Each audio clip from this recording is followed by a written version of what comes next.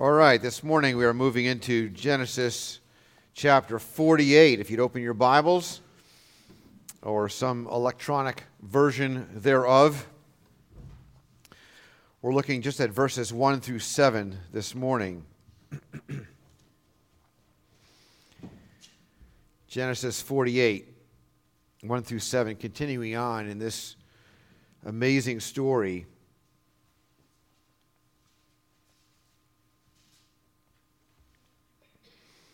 After this, Joseph was told, "Behold, your father is ill." So he took with him his two sons, Manasseh and Ephraim, and was told to Jacob, "Your son Joseph has come to you." Then Israel summoned his strength and sat up in bed. And Jacob said to Joseph, "God Almighty appeared to me at Luz in the land of Canaan, and blessed me and said to me, 'Behold, I will make you fruitful and multiply you, and I will make you a company of peoples, and will give this land to your offspring after you for an everlasting possession.' And now your two sons who were born to you in the land of Egypt, before I came to you in Egypt, are mine. Ephraim and Manasseh shall be mine, as Reuben and Simeon are.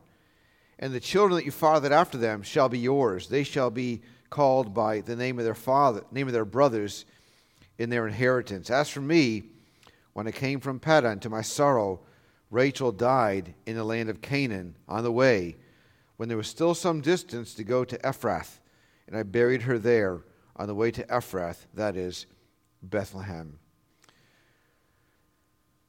Oh Lord God, this is your word. We readily confess it, and it is truth. It is historically accurate. It teaches what you want us to know, and it is food for us, for our souls, that we might live according to your word, that we might be built up and heartened and encouraged and exhorted.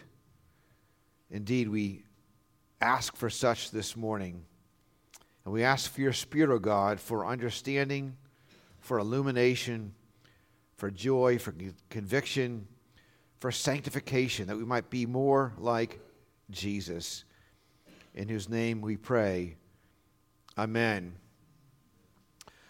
Well, I get to this point and I think, wow, this has been quite a proper drama, I might say. It's been a tale of hatred and bitterness and lies and deception and injustice.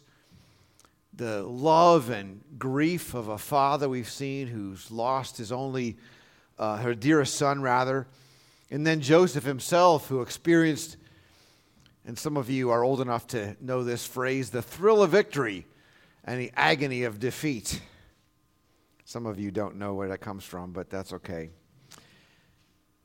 And yet, even from that defeat, right, Joseph rose again to an even greater victory. His national crisis predicted, experienced, and yet solved. And then the family's reunion eventually through forgiveness and self-sacrifice.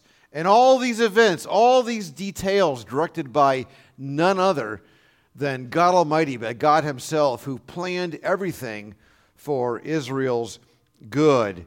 And so then the author says, after this, after all these events, after all this story, after all these things have happened, after this, Joseph was told, "Behold, your father is ill," meaning Jacob is dying. He's sick unto death. He's about to be gathered to his people. Now, he doesn't die yet. We find out there's actually two more chapters, chapters 48 and 49. He dies, his death is recorded at the end of chapter 49, but the time is close.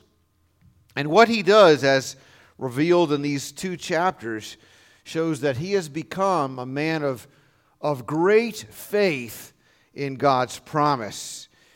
You know, of course, or perhaps will recall, that Jacob was a twin brother, and he was born clinging or grasping onto his brother's heel, who was born first. He was born second.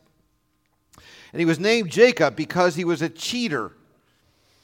And he was a self-serving manipulator who created divisions in his own family through his favoritism, which went on and on and on. But now he's old. He's an old man, 147 years old, and he's facing death. He's basically on his sickbed, on his deathbed. And yet he's become a great man of God through struggle and through loss and through pain. And yet in all that, seeing and knowing and experiencing God's faithfulness. He is now clinging still, but he's clinging to God's promise. That's what you and I must do. I can still remember a conversation I had with my own father over 20 years ago when I spent many times, but one particular time I remember at his deathbed, basically, when he was dying of a brain tumor. And I shared with him John 17:24, which is part of course, our Lord's high priestly prayer when our Lord himself was about to depart and go away. And he said this in his prayer. It's so striking to me. Praying, of course, to his Father. Father, I desire that they also, whom you have given to me, or who you have given me, may be with me. He's about to go away. And he's saying, Father, I want them with me where I am to see my glory that you have given me because you have loved me before the foundation of the world. It's a wonderful thing that Jesus, the Son of God, the ascended King of Kings, desires that we, his people, be with him. And I told my dad, sort of being called, as it were, to his deathbed like Joseph was, Dad, the only way to glory is through the doorway of death. And my dad died February 28th, 1998, clinging to God's promise of life. And so, though death is indeed an enemy, it is indeed an enemy, the believer should approach his or her death or the impending death of a loved one who knows the Lord with great hope and anticipation, because so much more is gained than is lost. In fact, really, compared to what is gained, really nothing is lost. Paul said what? To die is gain. Christ wants you to be with him. Remember what Jesus said to the now believing thief on the cross, the converted thief on the cross next to him, said, today you will be with me in paradise. To be absent from the body is to be where? Present with the Lord. So notice that Jacob does not seem to be sorrowful or frightened. Even though he was sick unto death, he was very weak. He was struggling, perhaps in some pain. We don't know all the details, of course. But his body was old and his body was failing. And yet he was actually hopeful. He was hopeful because he was future focused. He was promise focused. His mind was fixed clearly on God's sure promise. And so we can, as believers, can fix our eyes and must fix our eyes on that promise in the same way when we are weak and sick and perhaps dying. We must be forward-looking, looking to the resurrection. Paul said, we know that if this tent, which is our earthly home, is destroyed, we have a building from God, a house not made with hands, eternal in the heavens. We know that whatever this life brings, whether wonderful things or sorrowful things, gains or losses, is just for a short time. And death, however frightening, sometimes it is frightening, whether you're experiencing it, going through that, or watching a loved one. Barbara and I have done it 4 times, watching a parent go through an extended sickness and die. It's a difficult, painful thing. Some of you have done that recently. But for the believer, it's nothing less than the arrival at that great and wondrous city of God. I trust and hope that at least one time in your life you have read John Bunyan's Pilgrim's Progress. And if you have not done so, get it soon. It's probably free somewhere or inexpensive, and read it.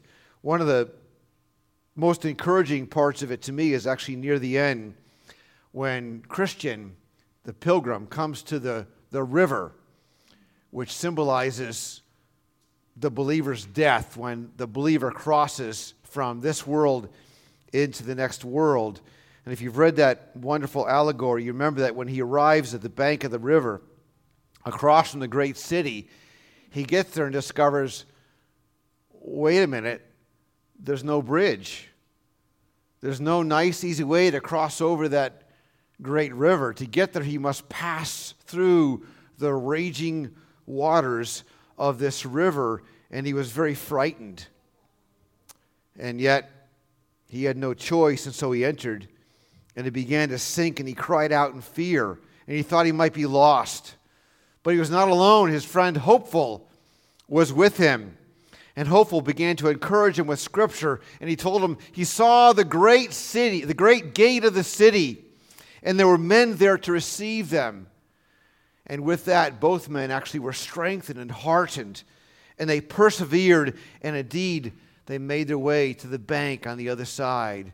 And there were two men in shining garments, these ministering spirits, there to receive them and welcome them into the city, to the heavenly Jerusalem and the paradise of God. And so here is Jacob, now a man of God, a believer with strong faith. He had only his thoughts to occupy his time. He had finished his race, so to speak. He had finished his tasks. He was forward-looking. He was finding hope. He had confidence in God's promise.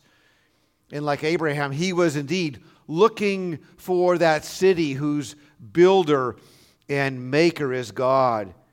He wasn't depressed. He wasn't sullen. Though he was weak, he was sick. His heart was filled with hope. He was a man of great faith. He was a man even of joy. His faith was the assurance of things hoped for, the conviction of things not seen. This is who he was. And I believe that as he looked at that river, he was on the bank, as he faced that river, figuratively speaking, he had confidence. And I think it was for him shallow.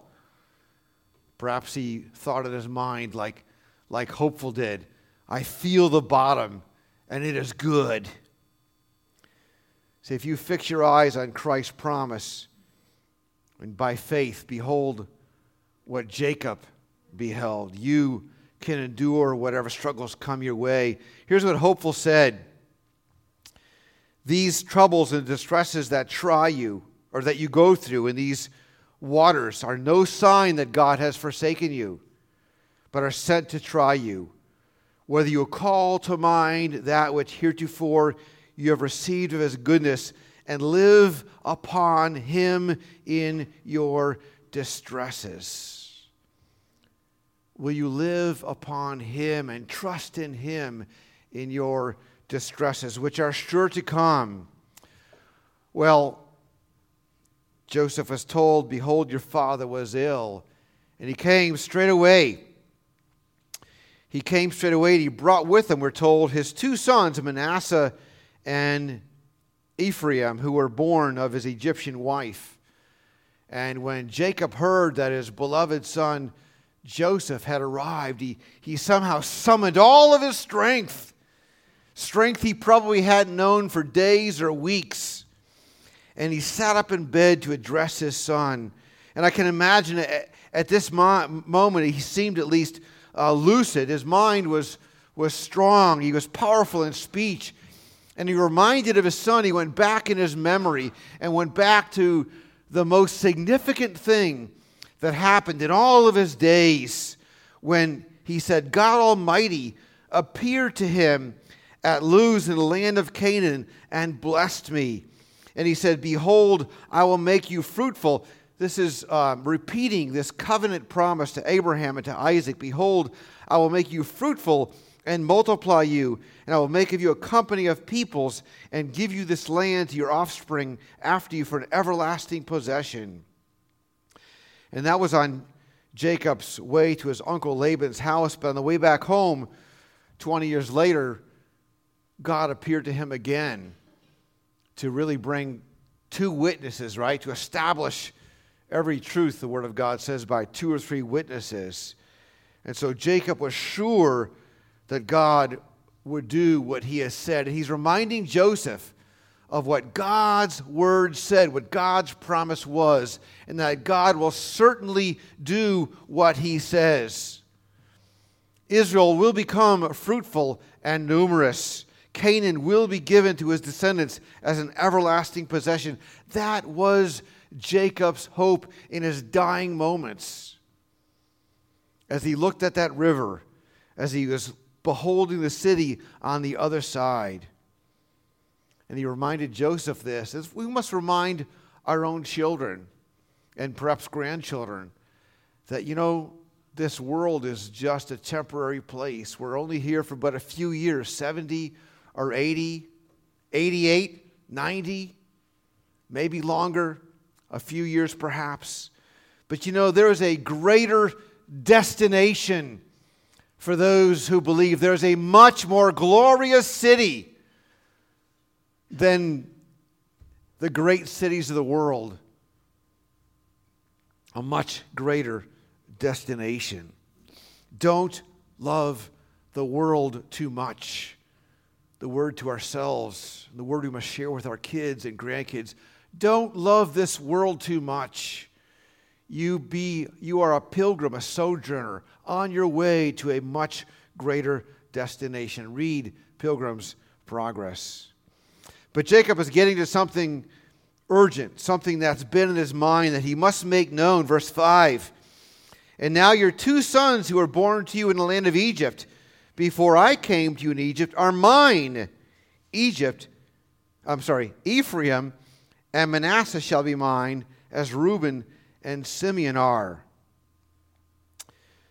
Of course, Reuben and Simeon were the first and second sons of Leah, and therefore they were Jacob's first sons, oldest sons. So Jacob is saying that the two sons of Joseph are going to be his children as much as Reuben and Simeon were. He's basically adopting them. And he's saying, even though they were born to you in a distant land, a foreign land, born of a foreign woman, of an Egyptian woman, they are nevertheless, by, if you will, Jacob's decree of election, going to be his, and they will receive a share in the inheritance of which he just spoke. The promised land, that inheritance, that destination, that possession. And by choosing Joseph's first two sons, Jacob is giving the right of the firstborn to Joseph. Reuben, who was Jacob's firstborn son and heir originally, lost his birthright as the oldest son. And we actually have God's own word that this was so in 1 Chronicles 5:1. It says, but because he, Reuben, defiled his father's bed, his birthright was given to the sons of Joseph, the son of Israel. And Joseph was the firstborn son, but of Rachel, who was Jacob's other wife, of course, and really the love of his life, as it were, his soulmate. And so you remember the story how Leah had 6 sons before Rachel even experienced one pregnancy. And so in the battle, remember there was sort of this battle between the sisters as to children born. And at one point the battle was all Leah's. It was 6-0. 6 sons to 0. But then we read in Genesis 30, verse 22, then God remembered Rachel, and God listened to her and opened her womb. She conceived and bore a son, and she called his name Joseph. That's covenant language there. God remembered. It's not like, oh, I had forgotten all about that. Shazam. Another showing my age in these times. No, it's covenant language. He listened to her. He opened her room. God was acting to fulfill his promise. And the language is actually kind of similar to language that was used with regard to Isaac and even the conception of Jacob and Esau, births which clearly involved the fulfillment of God's promise and his miraculous acting in history to fulfill that promise. Because Isaac and Jacob were both children of promise. Neither was the firstborn. Remember, Ishmael was born before Esau, or before Isaac rather, and Esau was born before Jacob. They were twins, but Esau was born first. But to show that it's the children of promise who are regarded as the true children of Abraham, Ishmael and Esau were rejected, and Isaac and Jacob were chosen. And so Reuben here is rejected, and Joseph is chosen by God's providence, by God's decree. But what's even perhaps more interesting is the fact that though the birthright here now belongs to Joseph, we've mentioned this before, the Christ is not going to come through the line of Joseph as we would expect, right? The Redeemer is going to come through the line of Judah. 1 Chronicles 5:2. Judah became strong, or he prevailed among his brothers, and a chief came from him. We spoke some weeks ago, perhaps months ago now, I don't know, how Judah had become the de facto family leader by standing up and speaking out and acting on behalf of the family for the family's good. And so again, Reuben dishonored his father by lying with Bilhah, but Judah honored his father by offering his own life in exchange for the life of Benjamin. And yet we know it's not by works that God's choice is made, but by a sovereign grace, because Judah, remember way, way back a long time ago in chapter 38, Judah sinned terribly himself by lying with his own daughter-in-law. Yeah, he didn't know it was she, but yet he sought out a prostitute. And so he sinned, breaking the same commandment, interestingly, that Reuben had broke, the seventh commandment, thou shalt not commit adultery. So salvation is not by works, it's by grace. So Paul wrote, it's not by human will, not by human exertion. It's by God who has mercy. God will have mercy on whom he will have mercy. God does what he does. But if there's anyone who does not believe, that's no excuse for you. Don't say, well, God has not yet had mercy on me. God has not yet chosen me. God has not done a good work in me. No, believe the gospel. Repent of your sin. Turn away from your wicked ways. It is your responsibility to repent today. Turn from your wicked ways. Embrace Christ, and he will forgive. We read that text, that glorious text from the prophet. For he bore the wrath of God in his own body for you. For you. He will refuse no one who comes to him in faith and repentance. He himself said, whoever comes to me, I will certainly not cast out. Broken and wounded, sick and sore, in all of your sin, in all of your lifestyle choices and depravity, he will not cast you out. He will receive you if you will come to him.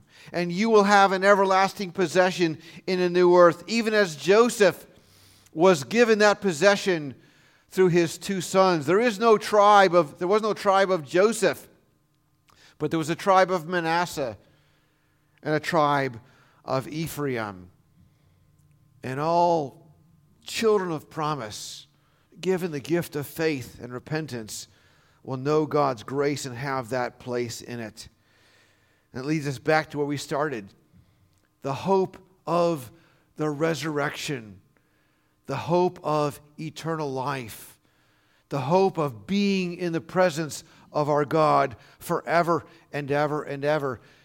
Which is a certain hope because it's based upon God's sure word. And He cannot lie. He cannot be unfaithful. It is a true word.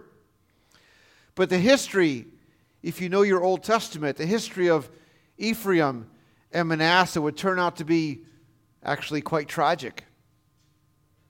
They were northern tribes, and both tribes were lost when Assyria conquered the northern territory in 721, 722 BC.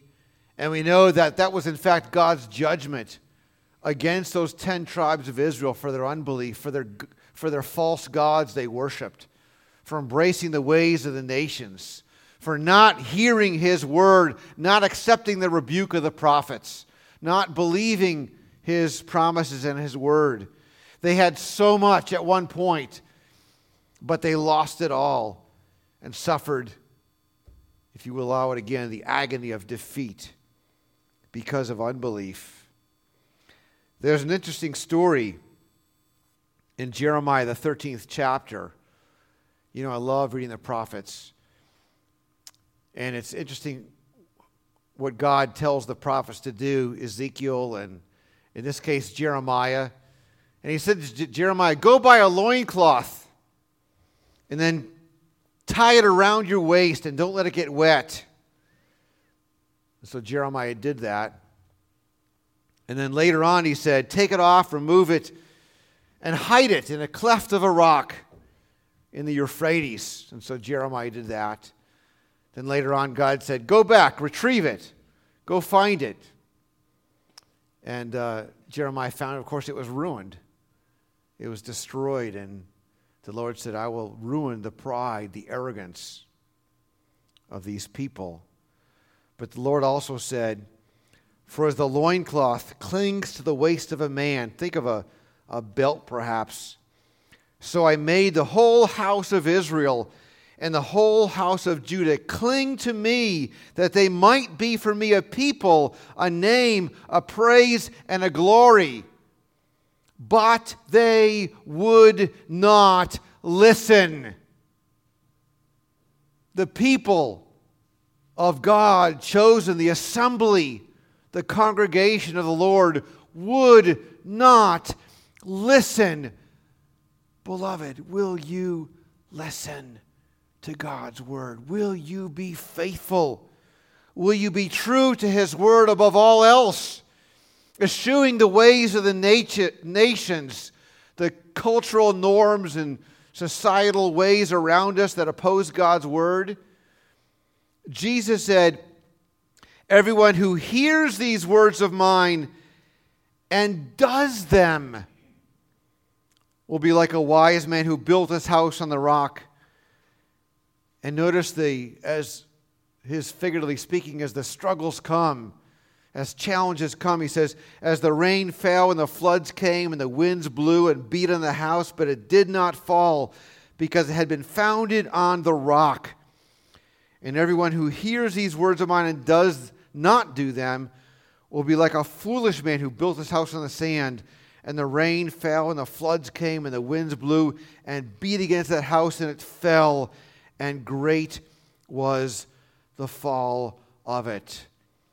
Trials and difficulties and pains and struggles and disappointments and losses will be sure to come. You've already known it, all of you, if you're older than about 10. And even death, the death of loved ones recently, some in this congregation, our own death, but God has given us a sure hope, right? By faith. And even now we can behold the city, that celestial city by faith. And so be strong and take courage. Be zealous for His kingdom. Seek first His kingdom. and be true to His word and persevere in faith and cling above all else. Cling to God's promise. Amen. Lord God, you are faithful and you are true. And we worship you. We thank you for your word. It is true. It is right. We cling to your promise. It is our hope. We thank you for the gospel, for all that you have done and all that you shall do. This life is a vale of tears, and yet there is glory set before us, and all who endure to the end shall be saved. Let us not be like Ephraim and Manasseh, who were ultimately faithless and perished at the hands of the Assyrians. Lord, let us be those who hear the word of God and obey it, whose house is built upon that rock which is Christ. And though whatever trials come, even death itself, yet shall we survive, yet shall we live. The gospel is the true rags to riches story because Christ has made it possible for us. And we pray in His name, amen.